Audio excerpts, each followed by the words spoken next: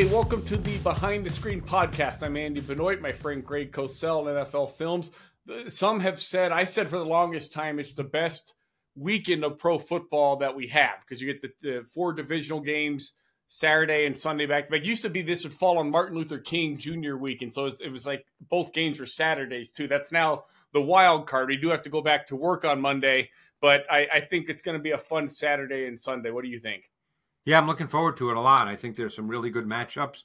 I always look forward. And you know what I like? I mean, it's obviously earlier for you where you live, but I like the fact that it's a little later in the day. So I can actually like do stuff and not feel like I have to be at 1:00 right in front of the TV. So I kind of like that these games start a little later.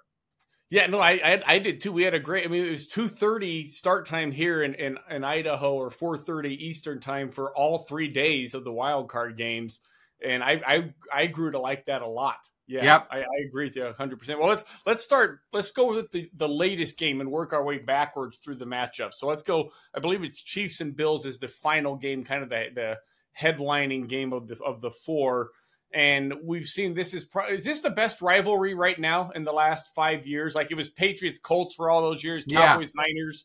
Is it Bills and Chiefs right now? Not that that's what we're going to talk about, but just it probably is. I mean, it's an interesting rivalry in the sense that the Bills have won 3 in a row, all in Arrowhead, but obviously they lost in the playoffs twice or 3 times. They lost in the playoffs, so they've never beaten the Chiefs in the playoffs, but they've won 3 years in a row during the regular season at Arrowhead.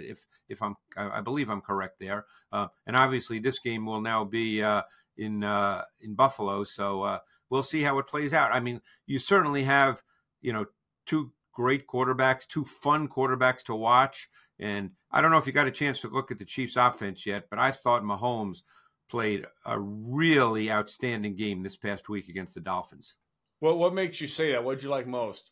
Did you see it? I haven't seen it yet. I mean, I saw it on TV, but I haven't watched the film yet. First of all, I thought that he played from the pocket at a really, really high level. He stayed in the pocket. He didn't leave the pocket unless it was absolutely necessary. He was calm. He was composed. Vic Fangio sort of went a little off the charts with zero pressure. They were probably 12 or 13 or 14 snaps of zero blitz. And I thought Mahomes was really efficient reading it, executing it. He didn't break down. He stayed there. He knew where to go with the football. I thought mentally and physically he played a really strong game. And I give Andy Reid a ton of credit because I'm sure you saw the game on TV. I did too, as well as seeing the tape. But I thought Andy Reid played the game as if it was 50 and sunny. He didn't let the weather impact how he approached or called the game. He came out and just played. And I think that he probably built that into his team all through the week that, hey, we're going to play our game. It doesn't matter what the weather is. And I thought that really showed up. And, to me, that was really evident watching it, particularly on TV, because obviously you don't get the same feel for the elements watching the tape as you do when you're watching it live on television. But, no, I thought Mahomes was truly outstanding in this game, maybe his best game of the year, even if the statistics at the end didn't necessarily reflect that.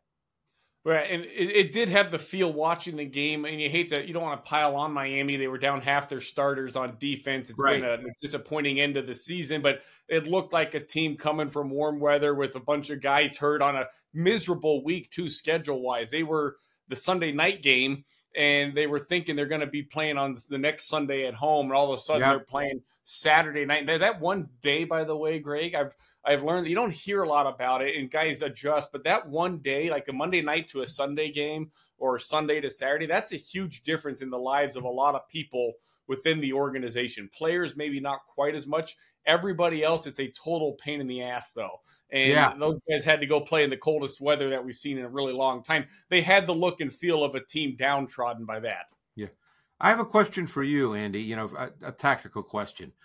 Just being around, coaches, having worked for a team. Clearly, Vic Fangio and staff, I mean, he has the final decision, but you know how it is. Coaches sit around, they talk, they try to figure it out. What do you think made Vic sort of change his approach in this game. This was the lowest percentage of 2 shell coverage he played all season. He clearly did not believe that cover 4 and its variations was the best tactical approach versus the Chiefs. And like I said, he had probably more zero blitz in this game than most teams in the league have an entire season. So what do you think went into that? Any sense of that at all?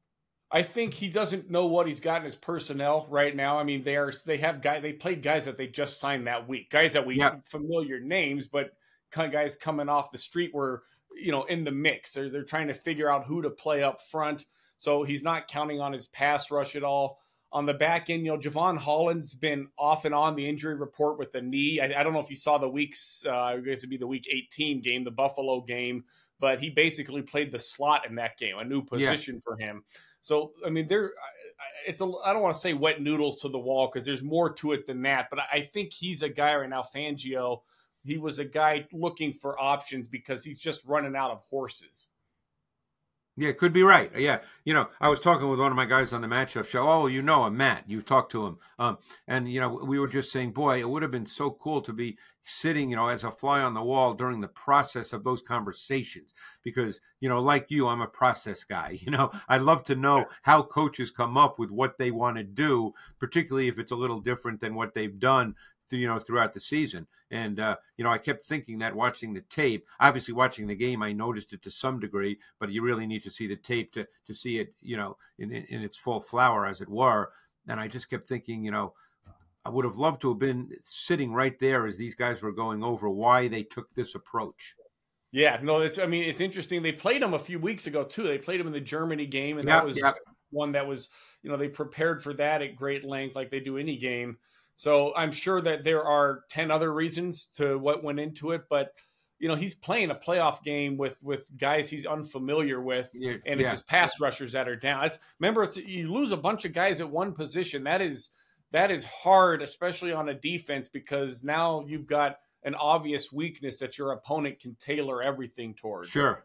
And then he probably is thinking they're tailoring everything towards the idea of these guys can't rush the passer.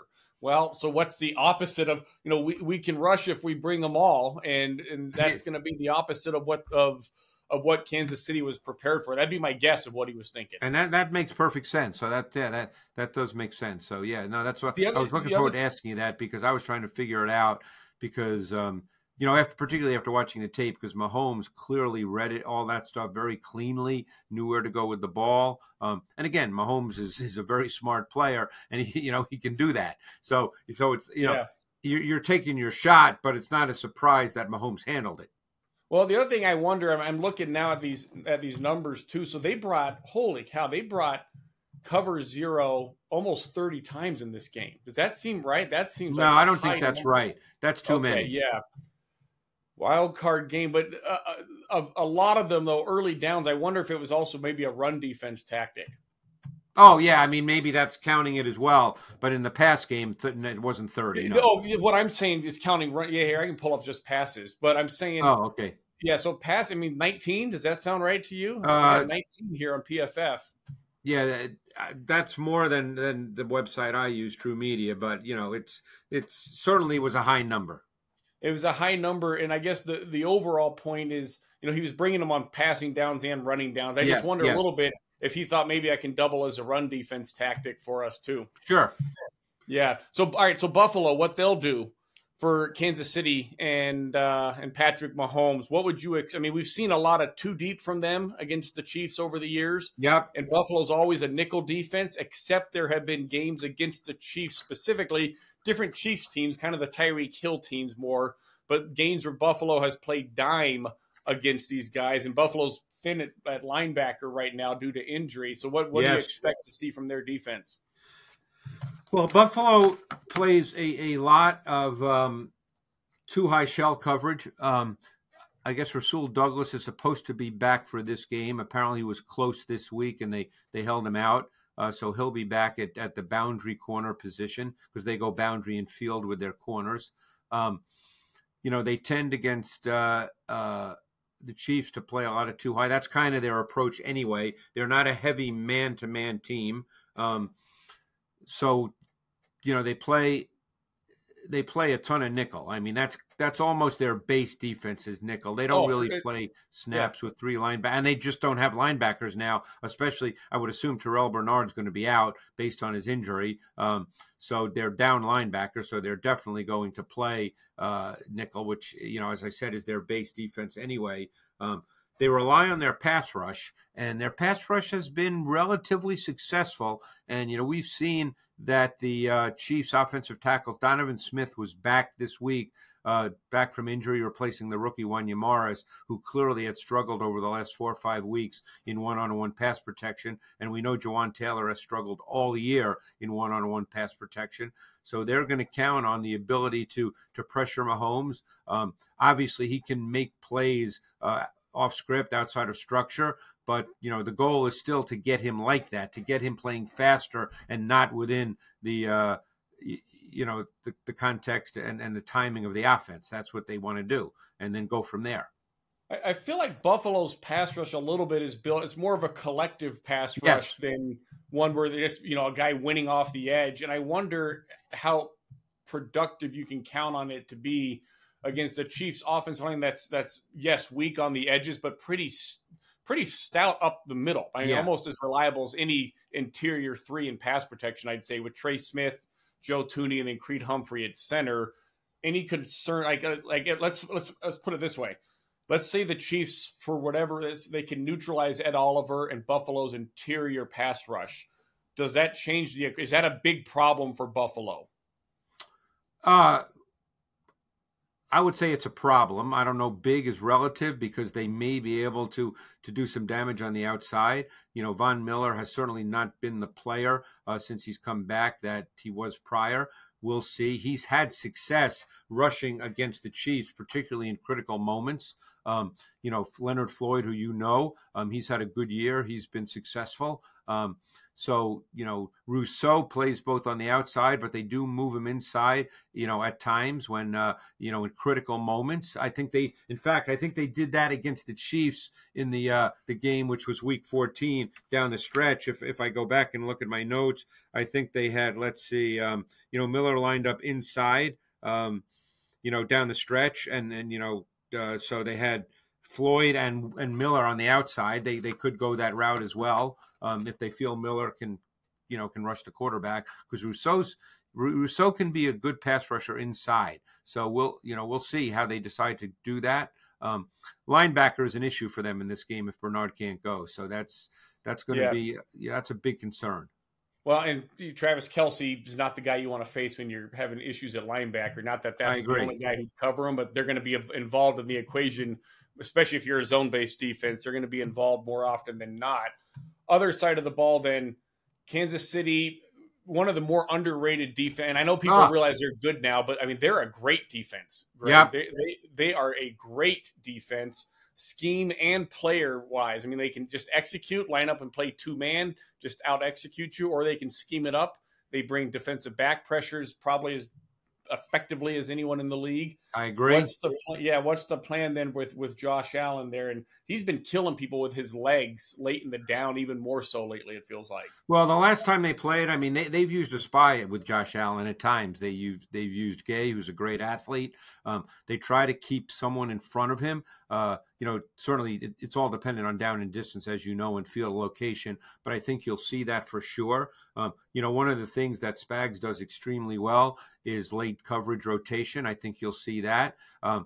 Allen, for the most part, and I think you would agree, he's not a truly refined timing rhythm passer. Can he do that on occasion? Absolutely, when it's clean. But when it's not clean, he will break down and look to move. And he can be great on the move, as we know, but I still think they would want him to get into that kind of mode rather than to feel comfortable in the pocket. So, Josh to me is a combination of frustrating and exhilarating. He's one of those guys that there's plays in every game where he just breaks down early and leaves throws on the field. And then there's plays in every game that are just spectacular where you walk away saying, I'm not sure how many quarterbacks in the league could do that.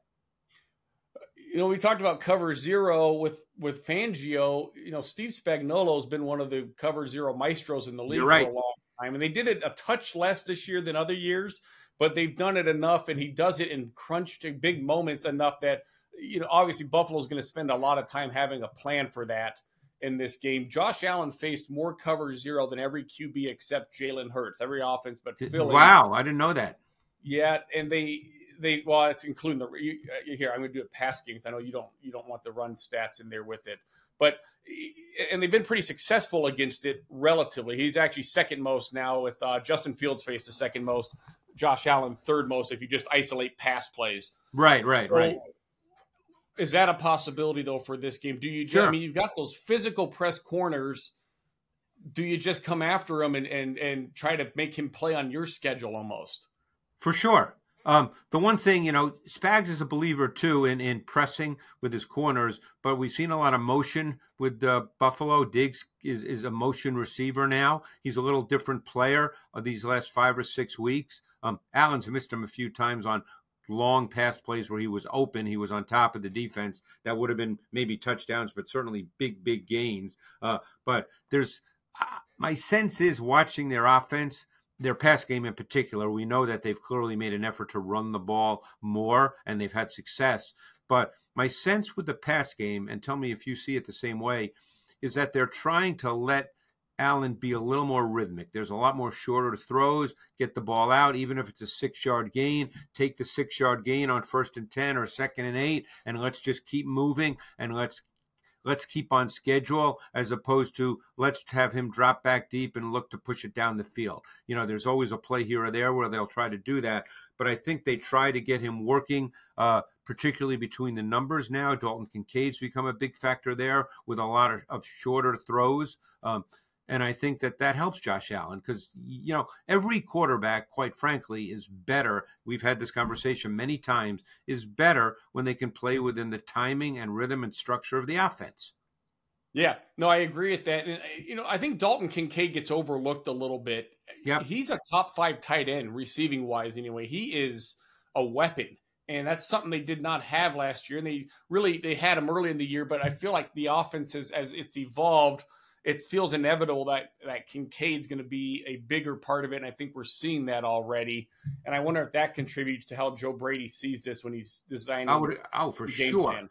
For sure, because Kincaid, again, we're not going to start comparing him to Kelsey, who will be a first-ballot Hall of Famer, but stylistically and how he can be deployed in the context of an offense, he's very much like that. Yeah, no question about that. I'm guessing we don't want to pick these games, correct? We don't want to. I'm not picking these. I don't want to either. Yeah. Let's go. All right, so let's go earlier in the day on Sunday. Then Buccaneers and Lions. These guys met back in Week 6. I guess these are the most expensive divisional round playoff tickets that we've seen. The Lions have been the darlings of the NFL this year. When's the last time we saw a team that was the darling of the league and then they completely delivered exactly as we thought they would? And here they are still playing and still the darlings of the NFL and probably favored to go to the NFC Championship if all goes well in this game. Yeah, I mean, that game Week 6 to me was fascinating because one of the things that the Lions did, and it'll be interesting to see, we know the Bucs are a big blitzing team. I mean, that we know. But the Lions in that game played a ton out of 12 personnel. And normally, what that did is it got the Bucs in their base defense. Now, Todd Bowles blitzed a ton out of his base defense against the Eagles, for instance, the other night. But normally you don't get the same kind of exotic, sophisticated, detailed pressures out of base as you do out of sub. So they were very, very successful throwing the football out of 12 personnel versus the Bucs in that Week 6 game. If memory serves me correctly, I think Goff was 14 for 18 for, maybe 150 yards, give or take, throwing the ball out of 12 personnel, a lot of it play action. They are the most voluminous play action pass team in the league with the quarterback under center. Almost probably 90% of their play action passes come with Goff under center, which in today's NFL, as you know, Andy, is kind of a rarity. Yeah, it is. One thing they can do, they're so good with their motions out of 12 personnel, mainly just getting your man zone tells. Sam Laporta lines up at wide receiver and motions into the formation every snap, it feels like at times. There are games with that. It's like every snap, it feels like. And I wonder, Tampa Bay, they'll move their defenders. You can manipulate them with motions a little bit because they'll play corners over out of base at times. And if you want to put both corners over to one side of the field, get both, you put your tight ends to one side, receivers to one side, you might be able to get those corners dislodged or relocated on your terms. And then Ben Johnson would take it from there, because I feel like if you do get them displaced on defense, then you're looking to take shots or exploiting with Amon-Ra St. Brown, some of those faster guys you have for Detroit. And the thing is the Bucs, for all their blitzing, I would say they're more of a zone blitzing team than a man blitzing team. They are 100%. not a heavy man blitzing team. They have a lot of those sort of zone match coverages that are blitz coverages that you can't really fit into a specific category because they're specific to the pressure. So you can't say, oh, they're playing quarters or they're playing cover 3. They're kind of specific to the pressures. So, but they end up matching because you have to at some point. But they're not a pure man blitz team. No, the only team that blitzed more than them in zone coverage this year is Minnesota, who made blitz more than everybody in the last 100 years in zone coverage. So that is absolute.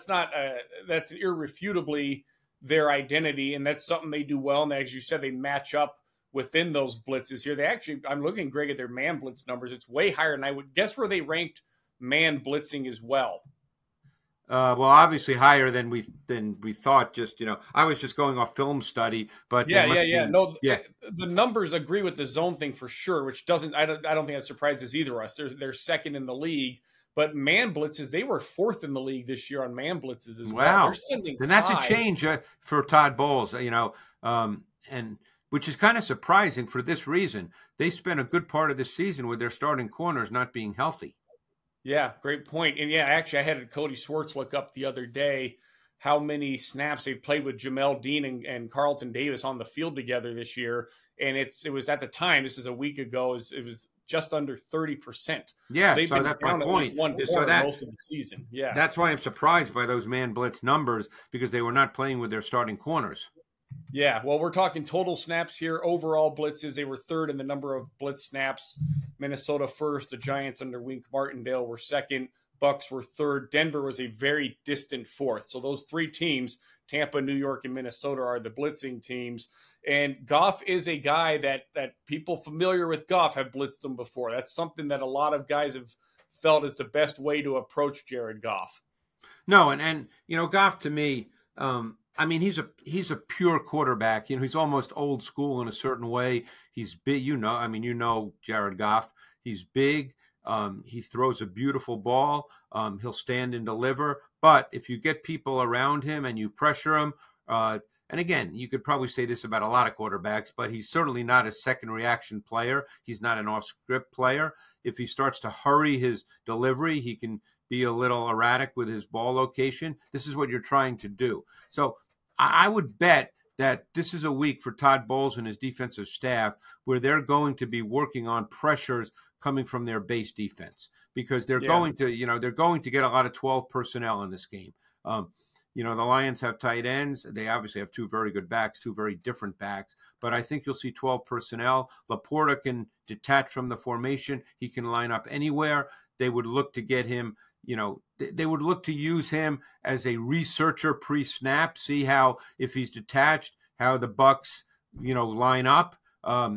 And, let's say they put David out on him, they'll think, hey, it's man. If it's still the corners are out there, they'll think zone. I think they'll use Laporta in that way, particularly early in the game, to research the Bucs defense. Other side of the ball, Tampa Bay, Baker Mayfield's playing extremely well. Detroit's pass defense has been a little wobbly. I think they've done a good job of overcoming it for being a wobbly pass defense. But you're still talking, you brought this issue up when we discussed these guys a few weeks ago. Their corners, there's some concern there. What interests me, Greg, about Tampa Bay's offense, they were an under center kind of Seahawks style offense under Dave Canales early in the year. It became apparent to him that they can't run the ball. And we mean that there's no disrespect. They're 32nd in almost all the major run categories. They're not a good running offense. They quietly adjusted and became much more of a shotgun offense as the season progressed. and that's where they kind of found their rhythm. A really impressive job of evolving by, I think, reactionarily, by evolving to your circumstances. And right now, they look like an offense that has an identity. Like I don't think I've seen Mayfield this comfortable before. Yeah, and I think they have run it a little better. I mean, they're not obviously a great running football team, but I think it's given them. I hate to use the word balance, but I think they've had better success running the ball. The interesting thing to me, they're not a big motion team. And the thing that has always struck me now watching the Lions D, and I'm sure you've noticed it, they are a big adjustment team versus motion. I mean, I've noticed that throughout the year, but it really stood out to me watching them against the Rams this week. I don't know if you got to see that tape.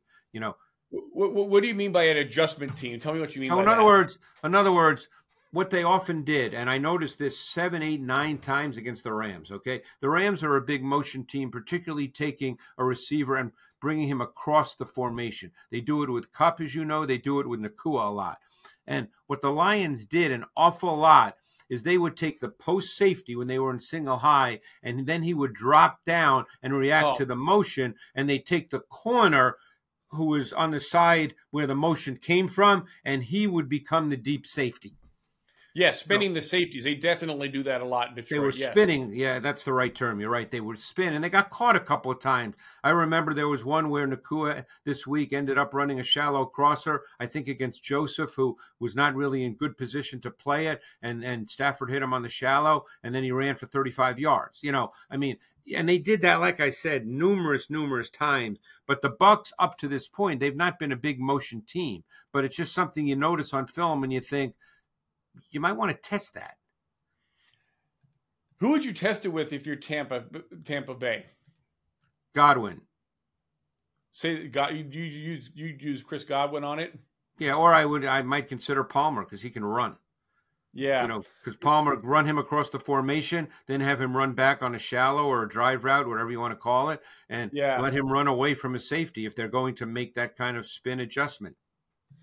Yeah, they've got Devin Tompkins, a second-year undrafted He's an interesting guy too. Yeah. There's been times this year where I felt like Tompkins is the only truly dynamic gadget piece or movable fast piece, if you will. But no, I think you make an interesting point. Motion him around, make Detroit react on the fly. We're talking motion at the snap on these things. Right. Tempo motion sounds like too. If you want to spin the safeties, you're going to bring the motion fast. Yeah, it's and one thing we know that they'll do, they will push the ball downfield. They'll throw deep, and I feel like the motions anymore are a great way to propagate your downfield passing game. I would agree with that. Yeah, because you get guys free access off the ball, and they can fly off the ball, and then they can get into their routes really quickly, and that makes it hard on the defense. No, I agree with that point. And it makes it hard for the defense to decipher who's the vertical guy then, who's the widest guy, because the motion guy is looking like he could become the vertical guy at any second. And I do feel like, though, Greg, that defenses have gotten better. We're talking broad now. We're not just talking Detroit. But defenses across the league have gotten better at handling some of those fast vertical switch releases. I still think it's something offenses want to be doing. I would agree. And then, again, I don't know, Dave Canales. I know you do. I don't know, if you just look at the numbers, they have not been a big motion team this year. But that doesn't mean they're incapable of it. And it doesn't mean they have to do it on 80% of their snaps. But, I think it's just something, you might want to see what kind of reaction you get early in the game and then go from there. A couple of teams we know will use motion play Saturday night. The Packers and the 49ers both are in the top 4 in use of jet motion and motion at the snap. What side of the ball should we? Let's go Packers offense, because I've been really enjoying watching the Packers offense. And you're right, great use of motion. Really, the zone run game is their foundation, even with Love playing at a high level. The last 4 games, Jones has had 20-plus carries, over 100 yards. It's predominantly zone. He's a great zone runner. And that's really important to Matt LaFleur. He's not just a let's toss it around the yard coach. I've just been really impressed with Love and the way he's working with these young receivers. I mean, he's got 2 second-year receivers, 4 first-year receivers, And, the way that these guys, and 2 rookie tight ends. And now that Musgrave is back, they can line up in 12 and really be a factor as well. So, I think that they're one of those teams right now that has every dimension at their receiving position. They have guys who can work short to intermediate. They've got the intermediate guys. Like Dobbs, I think, can be one of those guys that can do everything. Watson is now back. He's a vertical guy. The tight ends, I think they can basically do anything in the pass game. So they've got a lot of weapons, and they've all kind of grown together. And Love has the ability to play from the pocket. He has the ability to move. He's big. He's a high-level traits quarterback. Yeah, it feels like that passing game goes through Jaden Reed if you had to pick one of these guys right now. He's their motion guy for the most part. Not just Jaden Reed, but he's their motion guy. Yeah, and then the other guy and I know we could mention them all because, Malik Heath shows up some weeks, but the other guy is a 5th-round rookie, Dontavian Wicks. Feels like at critical moments, he's the one that moves the chains. It's funny because he was at Virginia, and I watched him his second to last year when Virginia actually had a really good season, and he caught over 60 balls, over 1,000 yards, and I loved his tape. I thought that if he had a really big senior year, he could be, a top 50 pick. Well, Virginia's offense was terrible, and he only caught about 30 balls, and everybody forgot about him. But he still has the same traits. Now, he's not a burner. I didn't think he was going to become, a top 10 pick or one of those guys. But, you can see he moves well for a big guy. He can work the middle of the field. He's a really interesting guy. Now, they have a lot of receivers, so there may not be one guy who gets 140 targets, but he's a very interesting guy to me. The other side of the ball in that matchup, I guess one other point on Green Bay, by the way, and I think you'll appreciate this, Greg. What's impressed me, the coaching job that they've done. Matt LaFleur and his staff, Jason Vrabel, coaches a lot of those receivers, a passing game. Early in the year, they had this identity. They threw deep more than anyone. They were a downfield passing offense, and Love was inconsistent, and maybe that's the problem. If you split early in the year and late in the year and look at their passing game, same exact approach. They still throw deep more than anyone. They're just doing it with guys that have now played together and been in the league for basically a full season, including their quarterback. And lo and behold, we forget these guys can improve and get better at the things they do. And coaches know their players so well. Clearly, Matt LaFleur wants to play this way with Jordan Love and be an aggressive downfield passing offense when possible. And I just like seeing a team. There are a lot of teams that would change their offensive approach mid-season when they were Green Bay 3-6. They were 2-5 at one point. Yeah. Green Bay did not do that. They stuck with what they spent the offseason building towards. They realized we have a reason we're doing that, and it has paid enormous dividends for them. And they're another team that's a big play-action team with the quarterback under center because that fits in with their run game. So not quite as much as Detroit, but they do that, and it's been very, very effective for them. Perfect segue to the other side of the ball. San Francisco, one of the original under center play action teams. Yep. I think we talked about this a few weeks ago. It's interesting. The 49ers actually do not run play action a whole lot more than other. In fact, they run it a little bit less than the rest of the league. They run it the same amount they've always done. It's just the rest of the NFL's now started to catch up and do it more, in part because the Niners were so good at it. And the Niners and Rams were kind of the teams changing or trailblazing the zone play action, at least for this specific era. So you got to have a plan for the play action game with San Francisco. What else on that side of the ball, though, with Brock Purdy and those weapons for the Niners? Is the run game a concern? Do you remember we've seen Green Bay get absolutely housed by this Niner run game in previous playoff matchups? Yeah, and I think that's still, as much as everybody's talked about Purdy, and deservedly so, I think it still starts with the run game. I mean, McCaffrey gained almost 1,500 yards this year, and, there's obviously they're a running team that there's some clear tendencies that, they certainly run to the left a ton behind Trent Williams and Aaron Banks. I mean, they do that toss, that sort of outside zone toss, which they're really, really good at. They play a lot out of 21 personnel with two backs. Juszczyk is the second back. But they also run out of 11 personnel, and they have certain plays certain concepts that they run at, with multiple ways to get to them. And I think that makes it difficult to defend because it's not, hey, they're lining up this way and we're going to get this run. They really get to their base runs, their core runs, multiple ways from. I don't want to say a personnel standpoint because they don't really play out of it. Well, they play out of obviously 21, 12, and 11 are their personnel, but every once in a while 22, but not a lot. But when you watch them, I say, oh boy, that's the same concept I just saw a few runs ago. But boy, they got to it a totally different way. I think that's one of the things they're really, really good at. Yeah, that 11 personnel run game. Did you see our coach's newsletter a couple weeks ago about that item in it? I did. Yeah, 7.5 yards per carry running the ball out of 11 personnel on normal down and normal first and second down. So they're not running draw plays on 3rd and 20 and gaining 12 and juicing the stats. No, in fact, I'm doing a piece in the matchup show this week on their run game out of 11. It's funny you say that. Well, there you go. Great minds thinking alike. Is that what you said a few weeks ago? Yeah. So yeah, but no, their run game is really, and we say this all the time about the Rams. It's said about the Niners, but it's true and it matters. Is their wide receivers are really a factor in their run game as far as blockers, and that's really, really important, particularly when you're going to attack the perimeter. So Green Bay's defense, they've gotten a lot of criticism this year. To me, Greg, they've got guys that can rush off the edge, or maybe not first-tier guys, but they're clearly quality second-tier guys, Rashawn Gary, Preston Smith. Their interior guys on paper, and I would argue on film as well, are as good, dynamic as anyone in the league. Yeah, playmaking interior guys. And then they've got athletes at linebacker. And I don't know, Jair Alexander, if he's on the field, they've got a cover corner they can kind of build around. I think this is a better defense than people have given credit for. And I think it's starting to play that way, too, now here in these. Yeah, I would agree. They had some bad games. And don't forget, Alexander was hurt. He got hurt again, so he's probably going to be day-to-day for this week. Right.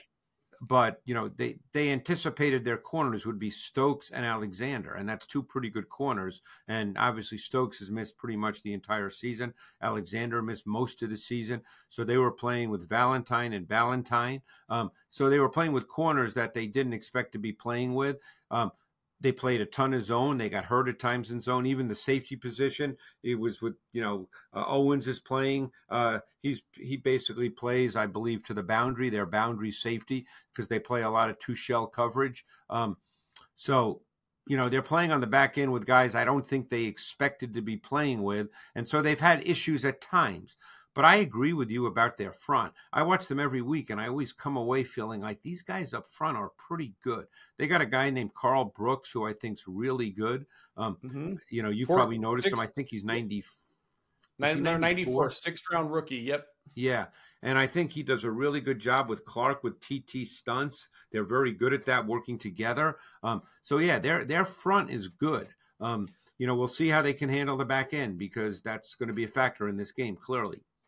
Yeah, and the guy that stands out, Kenny Clark's the high money guy, and I think he's earned every dollar of it. TJ Slayton is the guy that the dark horse for me, number 93, that seems to make 4 or 5 plays every single week as well. They got some good guys. Jerry Montgomery is a defensive line coach here. He's been there a while. They've been, to their credit in Green Bay, I think they've always achieved well up front. They have invested in it too.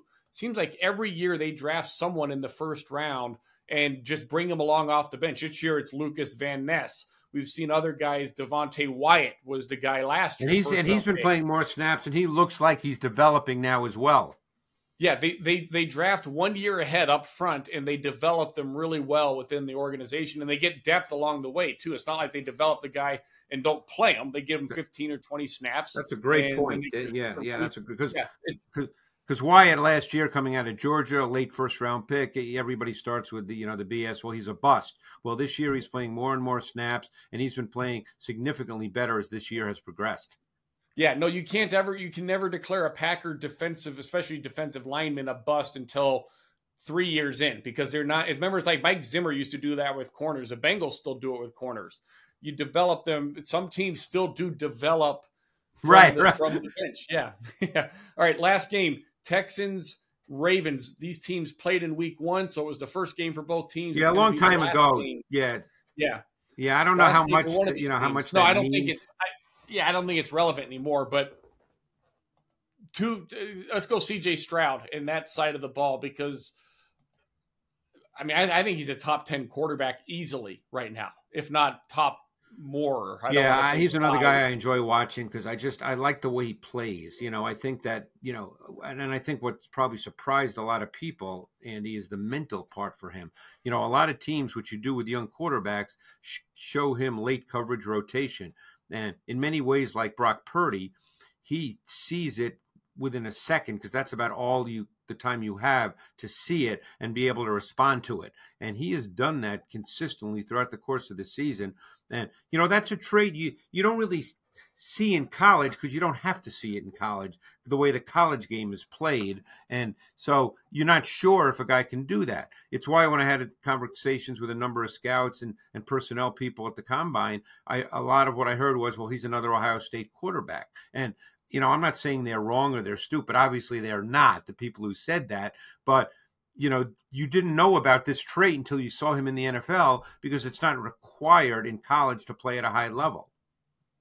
Yeah, that's a great point. He's going to see those late rotations on Saturday because Baltimore, one big change. And Baltimore's always been a complex defense, but one big change under Mike Macdonald, they line up in those two deep shells as well and get to a lot of different coverages out of them. And they don't blitz as much as you'd guess. They almost start with the coverage. They're bottom third of the league in how much they blitz. It doesn't feel that way because when they do blitz, they're really complex, high volume, a lot of moving pieces in the blitz, and they've got those linebackers that are so good at it that the blitzes get home. So it feels like they're blitzing more than they are because they're so fast and dynamic when they do. But McDonald starts with the coverage in mind, and he's going to show you those split safety looks most snaps and then play anything after the snap. That's absolutely going to be the case. McDonald, to me, he's interesting because we think of Martindale prior to him and how much he blitzed, and McDonald's not really like that at all. I mean, when he blitzes, like you said, it's very strategic. It's detailed and it works. But don't forget, they've also gotten some really strong play from the defensive front. To me, this has been Jadeveon Clowney's best year far and away. I mean, he has become a true force as a pass rusher. I don't care what the sacks show. He's not among the league leaders in sacks, but he has been a factor as a pass rusher. And you and I have talked about Matabuke a number of times. He's really become a force inside, so much so at times that in certain sub-fronts, they line him up as a wide 9, and he's shown the ability to rush the quarterback from a wide 9 alignment. So they've been really, really good up front. And, you mentioned the linebackers. Obviously, D linemen are expected to rush the quarterback. I think you could make an argument that the three key players to this defense are Kyle Hamilton and the two linebackers. I think those guys really set the tone for what this is. 100%. I would agree with that completely. And one thing with Clowney, I feel like they've done a great job of understanding what he is as a pass rusher, and so much of his rushes are schemed where he's going to be looping on a stunt, meaning he's coming inside or he's crashing inside. They don't ask him to just bend. He's not an edge bender, as we've talked about. They don't ask him to do that. He's a big part of some of the schemed rushes that they feature. But I also think he's done a better job, Clowney, this year of winning one-on-one, which in the past he really wasn't that guy. Now he's like you said. I mean, you're not going to compare him to T.J. Watt or those guys. But I think he's really had a strong season because don't forget he's with his 5th or 6th team and he's either just 30 or under 30. And you and I both know that big time pass rushers. Maybe there's one other exception in Ngakoue, but other than that, big time pass rushers don't get to be on 5 or 6 teams. But before they're 30 years old. It'll be interesting to see what happens with Patrick Queen after this season, too. The narrative on him was, they're going to move on from him. Patrick Queen's a top 10 linebacker. He's had a really good season, too.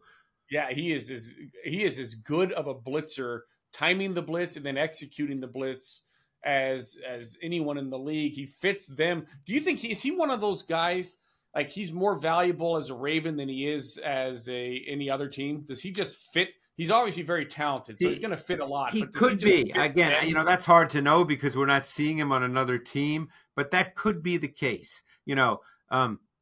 I guess your point is, if he went to another team and the team said, "You're our big-time number one linebacker," would he be that guy? As good a year as he's had, and as talented as he is traits-wise, could he be that guy? That's a decision, because I guess he's a free agent, is he not?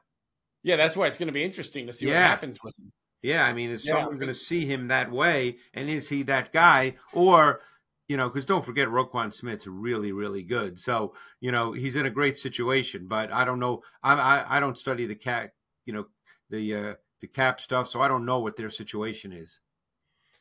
Well, somebody's going to pay Patrick Queen a lot of money, one way or the other. Right. And it's just a matter of who has the money, I guess, at that point. Then, all right, Ravens, Texans, still not picking games, Greg? No, we're not picking games. All right, well, then we're done. That's the Behind the Screen podcast. I mean, I don't know. What do you think? Do you think that people want us to pick these games? I don't want to pick. All right. Well, I mean, do you want to? You tell you what. Why don't you pick for me and I'll pick for you? Oh boy. All right. Well, let's. Here's what I'm going to do. I'm going to pick the Ravens to win. I'm going to pick the Lions to win. I'm really having a hard time with Bills Chiefs. So for me now, I'm tossing a coin on this one. I'll just pick the Bills, but there's no conviction behind that. Okay. and what's the other game? The other game's Niners and the Packers. Ooh. I'll go Niners. All right. I don't disagree with any of that stuff. And if somebody said it's the other way around on all of it, you're copping out. You forced me to pick, and you're copping out. If you were picking for me, though, I said. Oh, okay. All right. For my friend Greg Cosell, I'm Andy Benoit. This is Behind the Screen Podcast. Go ahead and hit that subscribe button. We'll be back next week talking championship matchups.